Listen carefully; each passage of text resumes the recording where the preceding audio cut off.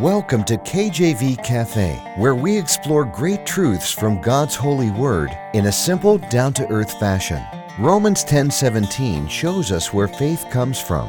So then faith cometh by hearing, and hearing by the word of God. Let's grow our faith together in the cafe today. Our program is hosted by Pastor Clark Covington and brought to you by Heartland Ministries. Grab your Bible and a hot cup of coffee or tea and join us now as we explore God's holy word. Amen. Glory to God. Welcome to the program. Welcome to the cafe. Hopefully you are doing great today. I'm thanking you for joining me here. My name is Pastor Clark Covington, pastor of Heartland Ministries here. I'm just so glad to be here today. And I'm hoping that you have your Bible. If you're driving, don't look at it, okay? But if you're not driving, maybe you got your Bible in hand, because we're going to study the Bible here today, amen? And we are going to get a blessing. We're in the second part of a three-part series on David's deliverance. And as we look at how God delivered David, think about this from afar. You ever read a psalm? You've got psalms on calendars, you have psalms on posters. I've got t-shirt with at least one t-shirt with a psalm on it. I'm sure I've got more than that probably. They're so beautiful, right? You're like, man, how did he think of this? How did David write this? Where did he get this from?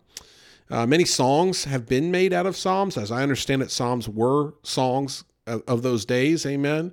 And then of course, contemporary music, again, they'll have inspiration from these psalms. But how did he get this? Like, where does it come from?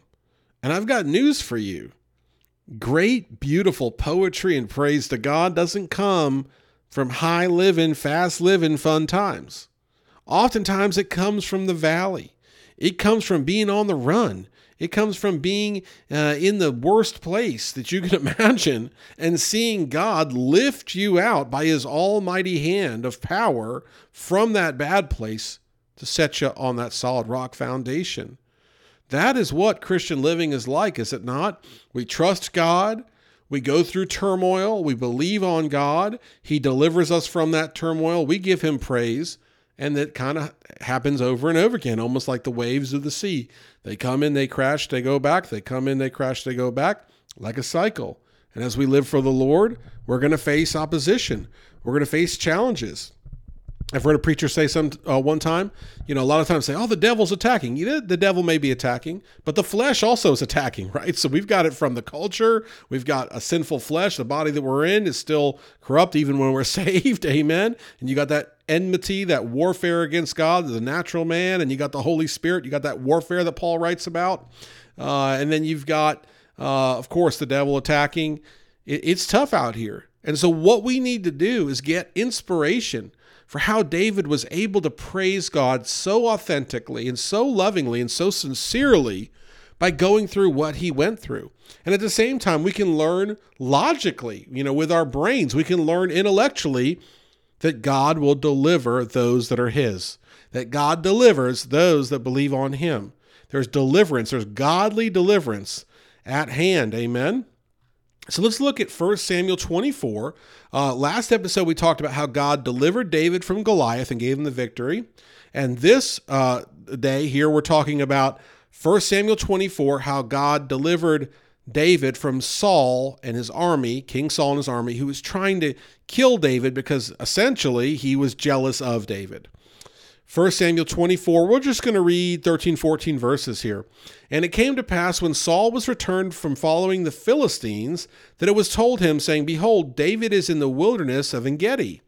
Then Saul took 3,000 chosen men out of all Israel and went to seek David and his men upon the rocks of the wild goats. And he came to the sheepcotes by the way, where was a cave, and Saul went in to cover his feet, and David and his men remained in the sides of the cave. And so here we have in the first three verses, setting up of the scene here of Saul with 3,000 chosen men, kind of the elite soldiers, going after David in the rocks, in the mountainous area there where the wild goats were. And there's a cave, and David's in this cave with his men on the side. And if you've ever been into a cave, it's pretty dark in a cave, especially if you really kind of go in there. Of course, I try not to spend too much time in caves, but from my understanding, for the few times I would end up in one, it's pretty dark. So David and his men are in the cave, and Saul is relieving himself. I think you know what that means. And David's there.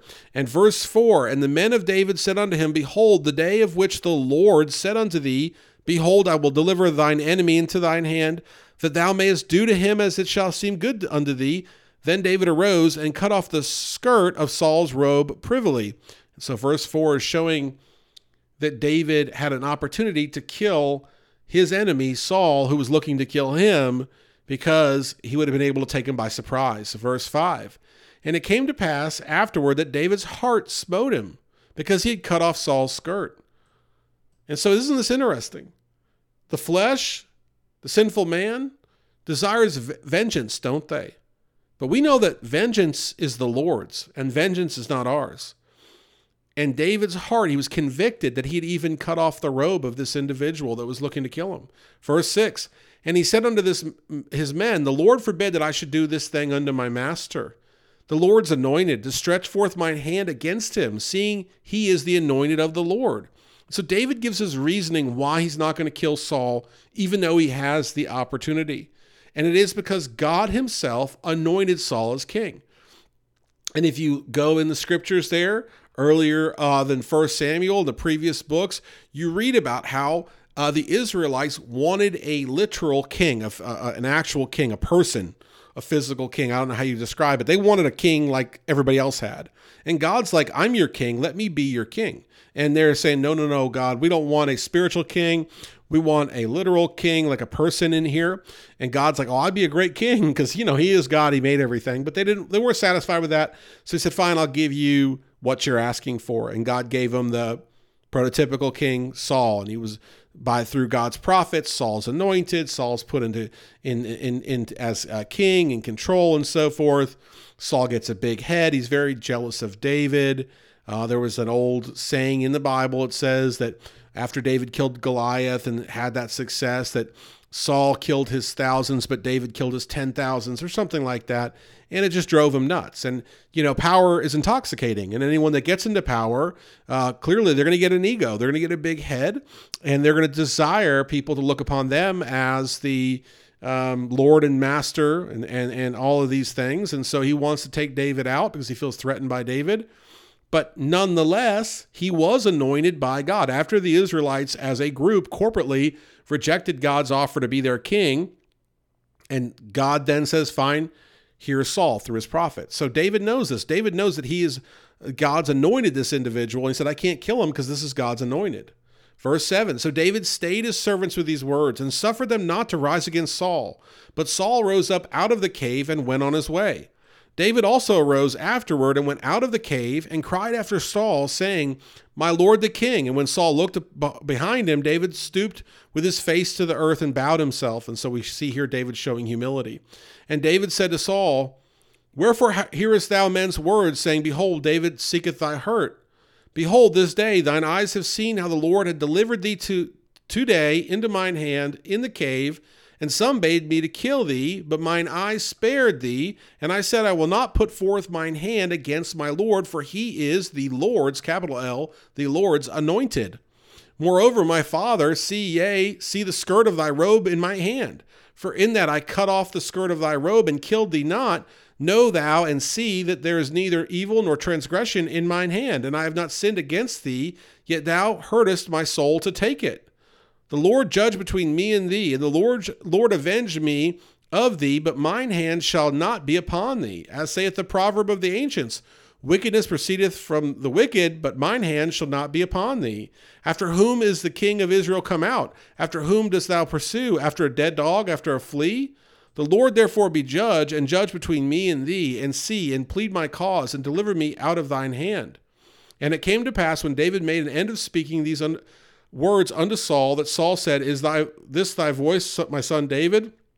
And Saul lifted up his voice and wept and wept. And so we see here Oh man, I wish I could read more for time's sake. Maybe I'll read a little bit more. Verse 17.